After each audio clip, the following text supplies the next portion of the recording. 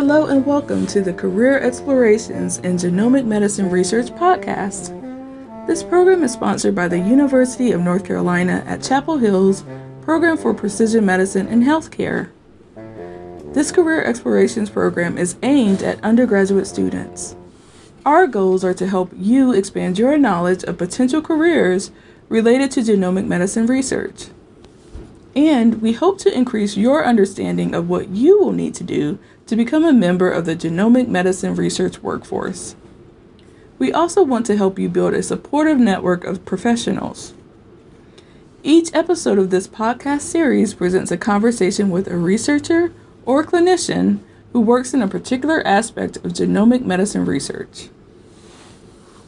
Today, we are talking with Ed Finnerty, who is a research manager with the EPIC at UNC Electronic Health Record System. Okay, sure. No, glad to be here. That's good. I think a PhD in bioinformatics sounds like a very worthy goal. You can get that at UNC. Now, are you working in that program now? I've done multiple research. I've had multiple research experiences. Right now I am doing the summer health informatics program at UNC. Okay. I am a part of that. Yeah, that's great. Okay, so, ComSci is a good background, definitely. It's a good thing to have to be able to work with EHRs, but it's not maybe what you would think. So I'd start with that. I'll say that what those of us who do the work on EPIC, most of what we do is technically configuration. So in other words, there are many, many, many ways to change things in EPIC to suit the institution that is using it, even some things that are done per department or so forth, that we make certain changes. And most of what we do there, a very minor, I say very minor, but a minor part of it really is done in a text interface, which would be a command interface, basically, where you kind of have to know what's going on. None of it's actual coding. That doesn't mean there isn't any coding, but most of that takes place in Verona, Wisconsin at EPIC. What they offer us is thousands of choices to make about what kind of attributes our orders are going to have and who gets to see those orders and who gets to place them and how are they reviewed, and when they go to billing, what's their path and how do we tag them, and what do you do if you have to go back and collect data on them for reporting. And that would be just orders, which multiply that by 30 different kinds of things that you have to do. And all of those they're largely elements of configuration, so things that you're going to have to change. Well, do we want the PI to show up first in the list of people who are on the research study? Do we want to be the only one that's on the list? Do we want it to show on the recruitment page, or we want it to, there's many, many things just within one area. But it's really fascinating, the things that you get to do. So I did not come through this in any normal fashion, I would say that. And so the first thing that I would let you know is that you kind of, when you set out, you kind of do certain types of things in education, and you try to put yourself in a position for what looks like a good career at the time. And then those things change. And so you adapt to, the kinds of things that are going to come next. So I'll tell you that I started out, I have 2 master's degrees. I have one in psychology, which I started out with the intention. I was working in a community mental health center in Chicago. And while I was there, I picked up sounds like you just drive by and get it, right? No, I had to actually enroll in the courses, and I did do a master's at that time. Thought I would continue in that field, so that would have been helpful to me. But I ended up not ending up working in psychology very much longer after I got my master's degree there. I also was pretty burned out. I worked a night shift in an emergency room in a mental health center, and saw a lot of folks that needed to go into the hospital right away, and there was a lot of things to deal with there. Plus, I moved across the country, and though I looked at jobs in that field, I wasn't that interested in them anymore. So I started working other stuff, and I actually entered myself in another master's degree program because I thought that what I really had learned so much about in psychology, what was useful to me really was how people learn. And I decided to kind of move myself into that area. So I took another master's degree here at Chapel Hill. And this will be interesting to you. At that time, it was called Educational Media and Instructional Design, because people using anything other than blackboards and mimeograph paper was completely new to people at that time. And so we were the folks who would go out and help people decide how they might teach using slides, how they might get their and eventually how they might do it using computers, right? So you won't have these changes come so fast to you probably, but they all add up. So for instance, I then came into, so I graduated from there, I worked in a community college, and then I worked in the UNC School of Public Health actually for a while. And I established a learning resource center there. One of the things that we had to do there was make people slides for them, because this was not all on your phone. It wasn't even on your computer, you know.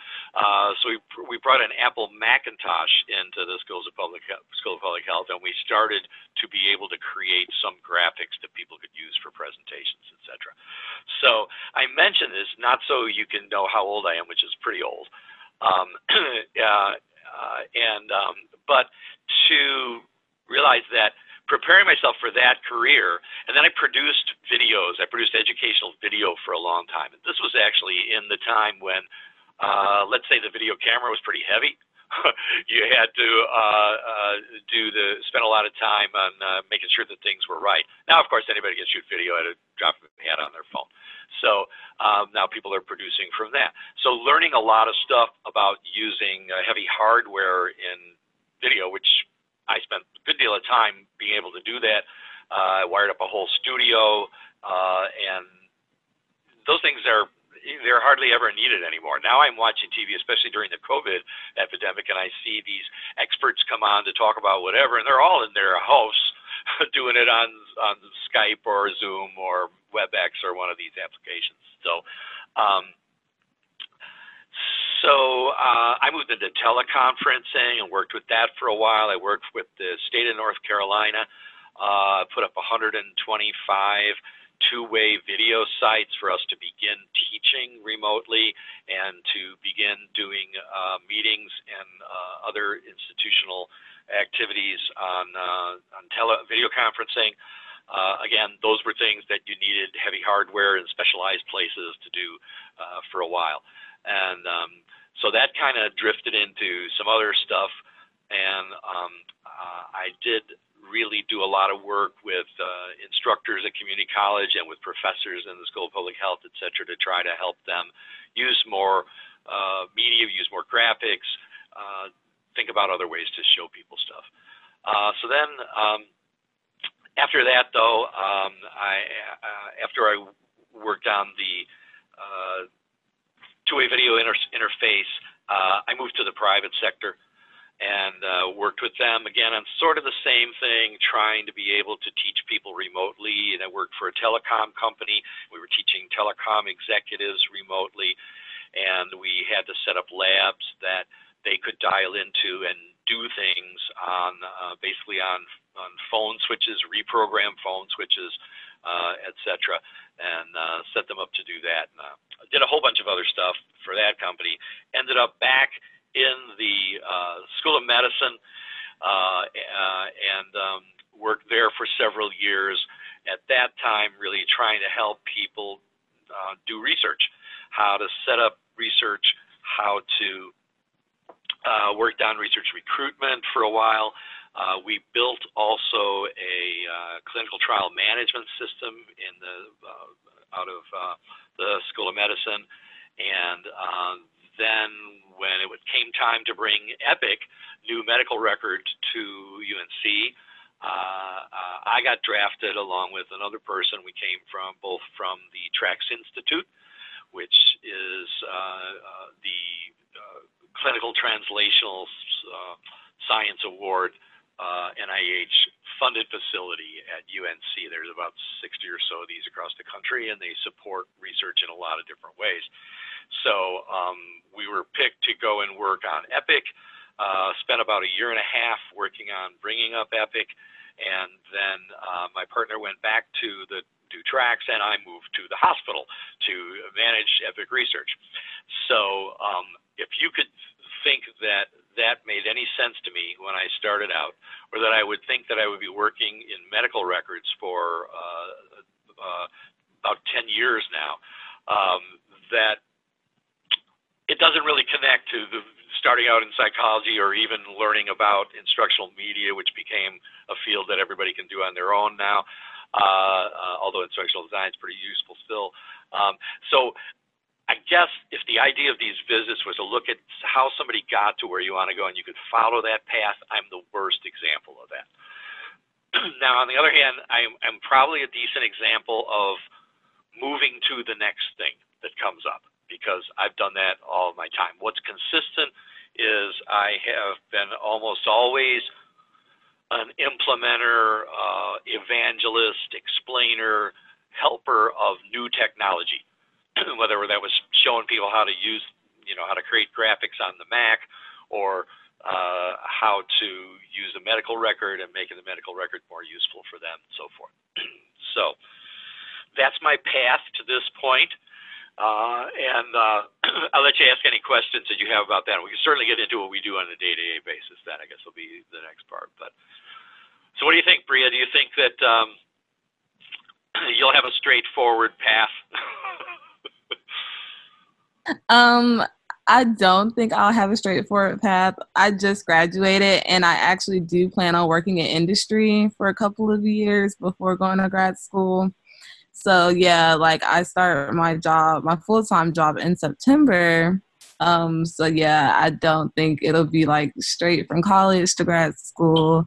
Do plan on taking some gap years out. So yeah, that's where I think I'm headed.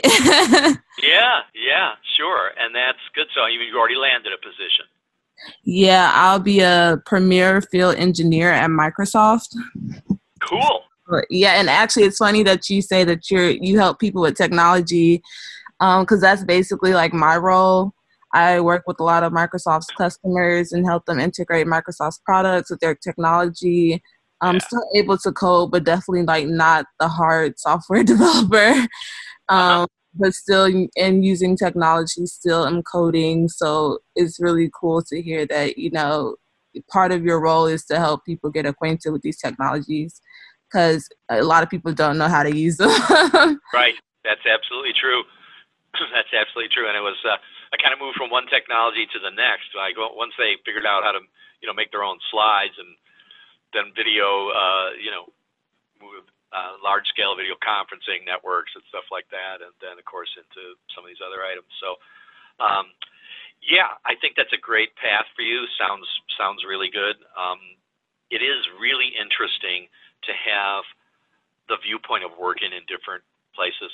So I have been able to work in state government, in education at both the university and at the community college level, and to work in healthcare, as well as work in telecom.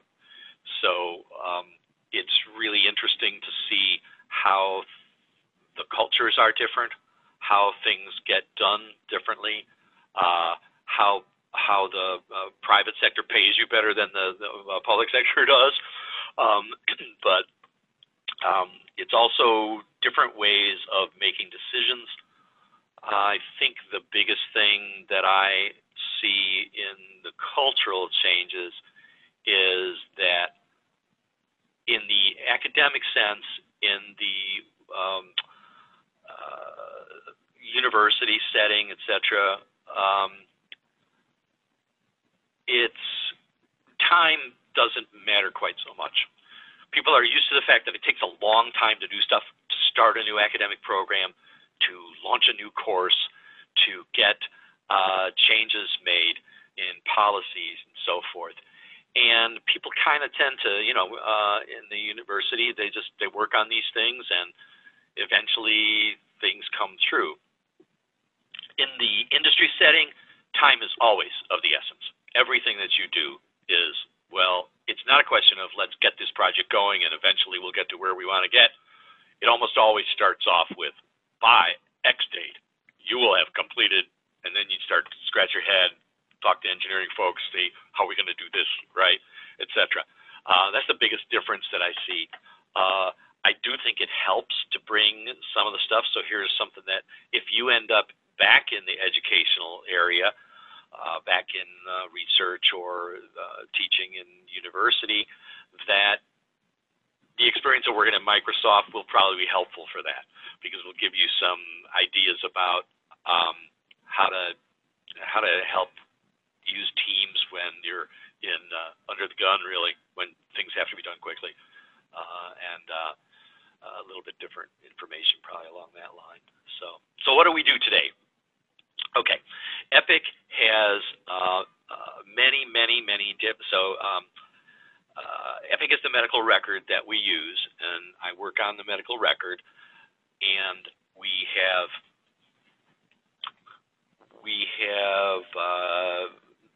720 or something people working in Information Services Division of UNC Health. At somewhere between a third and a half of those people work on Epic. So there's lots of other stuff that has to do. Now, you have to realize this is for 11 hospitals, hundreds of clinics, 30,000 employees, and a lot of stuff that's highly regulated, very complicated, clinical decisions, giving people the information that they need to do to have everything that they need, etc. So it takes a lot of people to do that. Those of us on the Epic team are organized pretty much along the lines of the different applications in Epic. And I should have brought this slide today, because when I did the other talk that I did, that Sabrina had me do, I had some slides, and I'm going to try and find a slide if you'll give me just a minute to do that. I think it might be interesting. I have too many windows up here, but so we did one of these other visits here where we talked about just what are electronic health records, and is that showing? Oh, I didn't get my share button down here. Wait a second here. So as I said, our team that supports Epic at UNC is divided into these groups, and there's many groups, and Epic likes to have kind of really cute names for everything, and so I'll mention one thing even that's is not on this list right now, but called Cupid.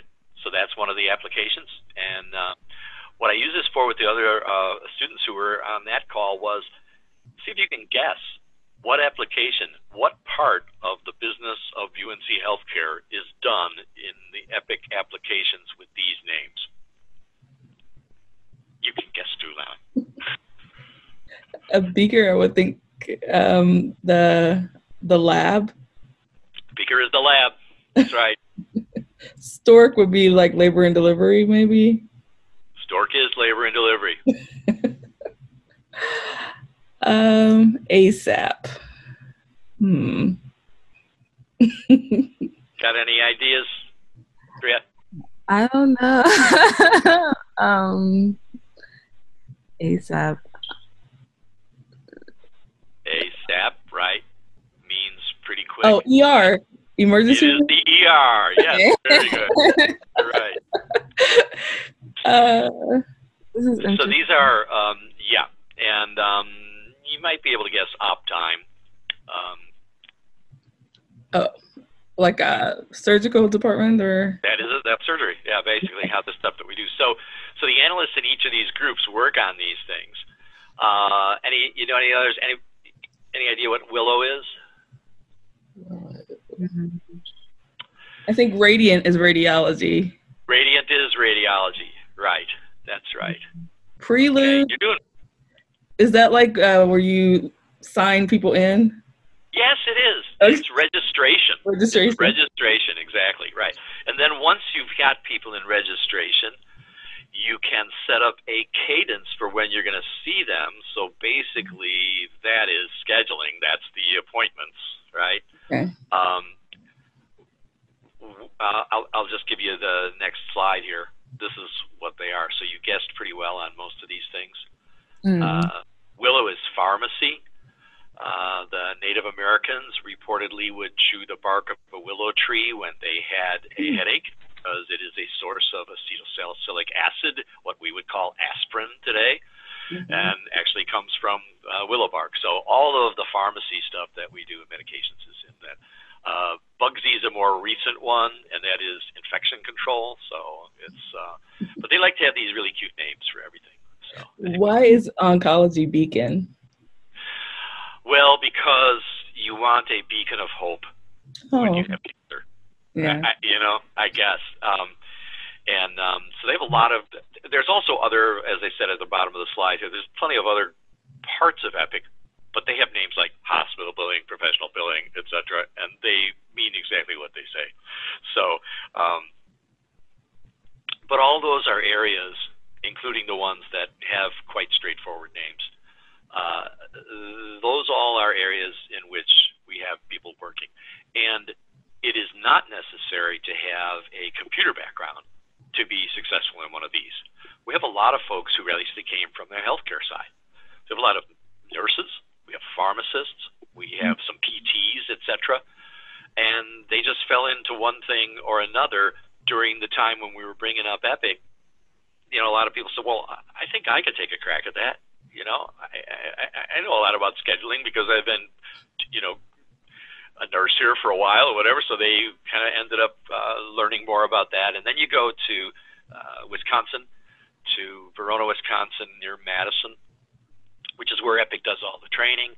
And so all of us that do this have to get certified by taking one or more courses in testing for certification. But like I said, a lot of people were able to manage it who did not come through with a computer background. So, okay. So what do we actually do with that then? We and I don't think I have anything more useful in the slides for you guys, but like I said, I can make them valuable to you. This is how we have things set up here. We have, and again, my main job is research to make sure that clinical research can continue to occur at UNC without a hitch, and that people get enrolled in the right studies, and the things that happen to them get tracked, and all the orders and the results get tracked, and all the billing goes to the right people. That's a cooperation that we have with the university side. So all of these items, all of these systems, except for the light blue one on the right side, are actually managed on the university side. So IRBIS is the IRB. So, the main regulatory thing is the Institutional Review Board that makes sure that the study that you're proposing is not going to hurt people. And then Ramses is the financial application that the university uses to figure out how much money came in on the various grants and how much has been spent and how's it going to be spent, etc. And the UNC person table tracks everybody who works here by their person ID, etc. And so that's what we do for those things. Then we have two clinical trial management systems. The first one was built here at UNC. The other one is a commercial one called Encore, and that's where people create studies. They flow into Epic, and that's how they enroll patients, etc. So both of those systems. And we are going to collapse them over the next year or so into a single system. We'll use the Encore system for everything.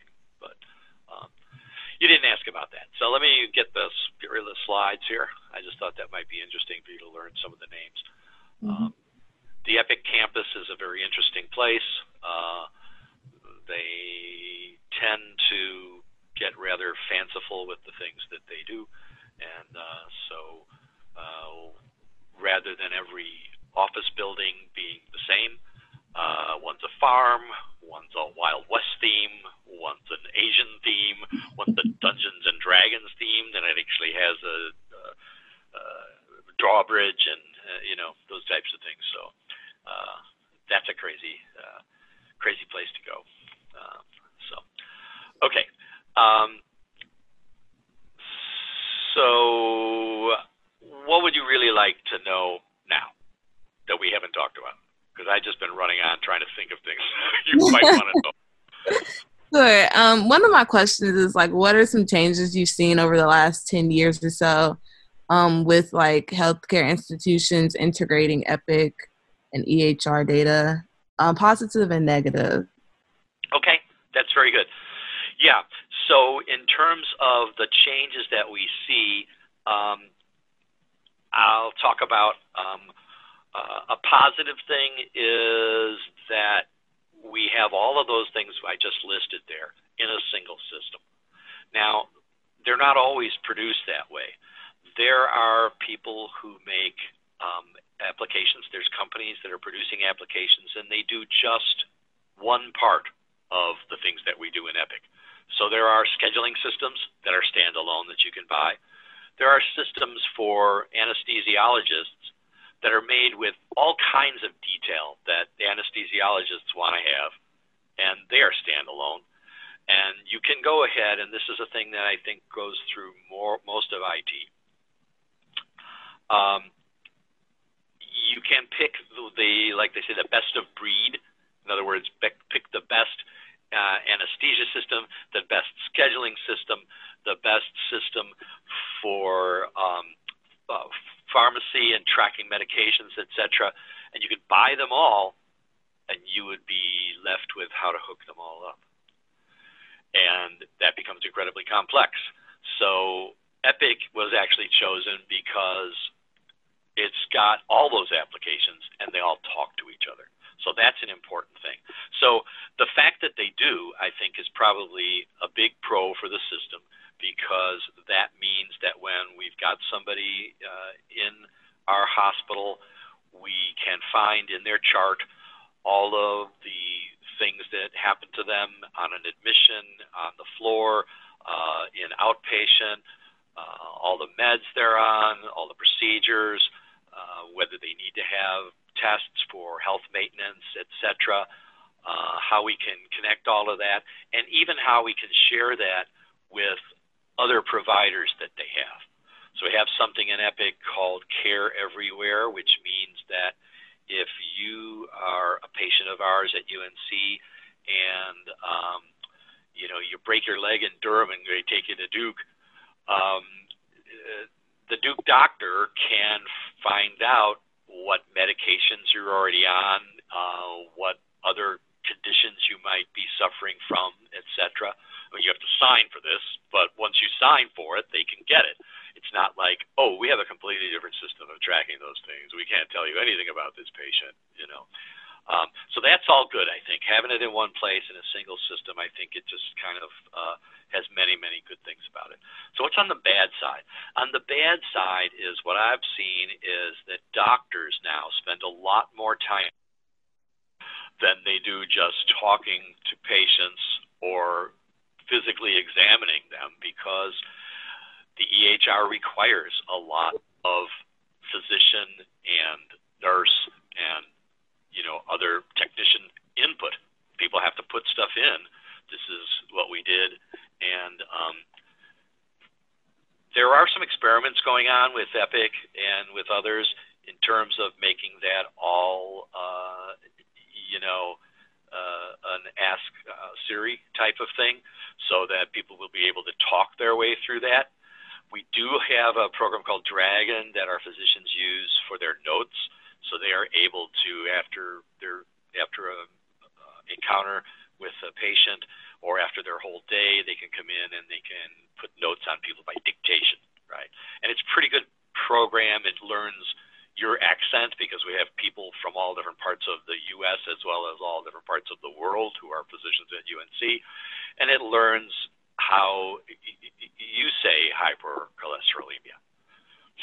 If you have an accent, different accent, it understands those things.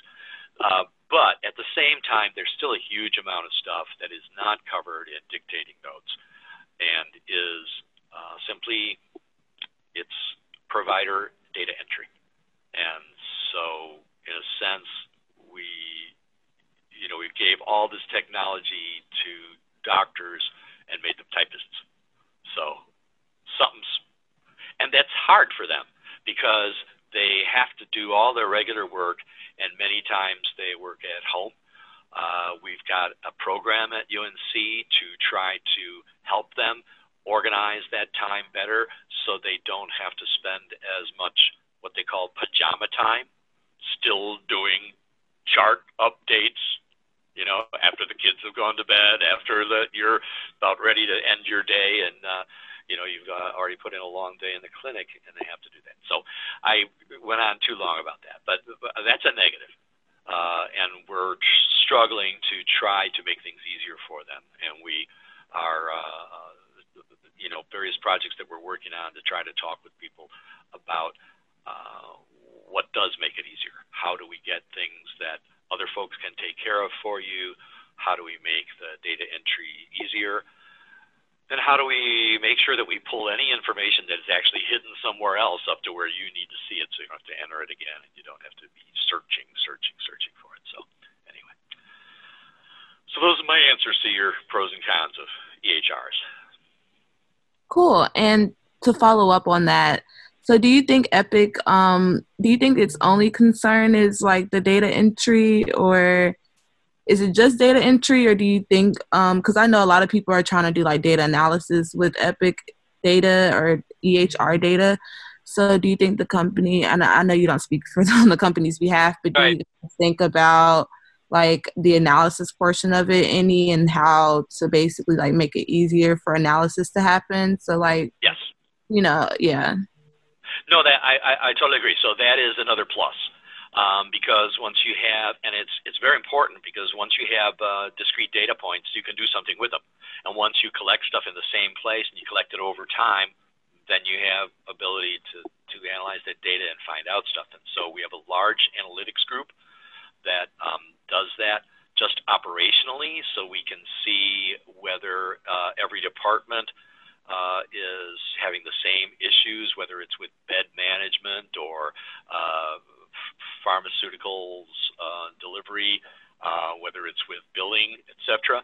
And so there's a great number of analyses being done, dashboards prepared for executives, dashboards prepared for physician leaders that tell them, what's happening, what is happening in the system. And that is a big change also that I've seen over my career, is that when data becomes available, whoever's running the place really wants that data, and as they should, right? So you want to know how many missions you've had and how many people return within 30 days of admission, and the government wants to know that too, because it's a Medicare point of concern, etc. So we also have, I mentioned the TRACS Institute before. The TRACS is just one of the places that is also doing, crunching those same numbers for research, so we can see what is the best kind of treatment, which is, we do knee replacement in one way, and we do it in another way, and it seems like when we do it in the first way, everybody spends about 2 days extra in the hospital or more time in rehab. So we want to say, hey folks, let's look at doing it the other way, because it has that benefit, and you can show people the data, and it doesn't mean that that kind of data directs all the things that physicians do by any means, but they can use it. They can use it to make decisions about what's the best therapy to do, and not just that, but what's the best way to manage the clinic. Why are we so busy on Thursdays? You have to look at data for that type of thing to fix any of those things. So it's very useful. I'll ask you a question. Sure. You talked about all the changes that you've gone through over your career. I was wondering if you ever had to implement a change where maybe the people were resistant to the change, and how you dealt with that. Yeah, certainly have. And I'll just use Epic as an example because when we started working late 2012, early 2013 on bringing Epic into UNC, we had a long way to go. First of all, it's very complicated. You got to work out a lot of different things. There's a lot of help from Epic, but you have to make a lot of decisions and so forth. But you also change some of the things that people do and the way that they do their workflow. And so there was considerable resistance to that. Not to everything, but some of the stuff that we do. And again, my main, I work research and I also work genomics. But main job at that time was research, like I said, getting research up and running here. And people had, big notebooks that they had with a lot of information about the study. And we said, we're going to try to move that online. We still haven't moved it all online. There's still a lot of specifics about the study that people track, but we moved a great deal of it online. And that seemed to be just a difficult change for people to go through. And so we did get a lot of pushback on it. I can't say though. I can tell you why I think we succeeded, but it's not a solution that you can always apply. We succeeded because the healthcare system and the university had come together, made that decision, and not only said it's going to happen, they said it's going to happen on April 4th of 2014. We're going to flip a switch, and you got to be in it or not in it. And and that just kind of, that was what made it work for us, because in the end we said we'll listen to your problems, your complaints, your worries, etc. We will try to address them with any technology changes that we can, any training changes, etc. But in the end, this is a done deal. It's coming, and you got to do it. And that is, the most persuasive thing to get people to adopt new technology is inevitability. It's the same thing as saying, okay, everybody has to send their information to the state government from your school, right? You got to send it in the same way. Well, if everyone has to send stuff in the same way, then if you have a way to help them, that you say, well, you have to use this program, they're going to want to learn the program, because if they realize that's it. So you don't always have that, though. Sometimes you're bringing a new technology in. And I would say with what we're doing in genomics is a little bit different, because in genomics, everyone can see it coming. They can see how genetic information is becoming a bigger part of healthcare, seeing that more and more decisions as they go through their future are going to be considerably changed as we learn more about what one's genetic makeup means in terms of your likelihood to develop disease, in terms of the progression of that, in terms of how you're going to react to certain therapies, medications. But it's not right upon people. It's not inevitable. It doesn't have that you got to do by this date, you got to change everything you do to precision medicine driven by genomics. Because for one thing, the geneticists don't have all the answers yet. Although they've learned a lot and there's more stuff happening, they don't have all the answers. And we can't say to people, this is absolutely the right way to treat this patient. But we can say there's a high probability that you would be better off testing this person for some of these things. And so there's sort of a sell that has to take place there. So it sort of remains to be seen how fast it'll take off.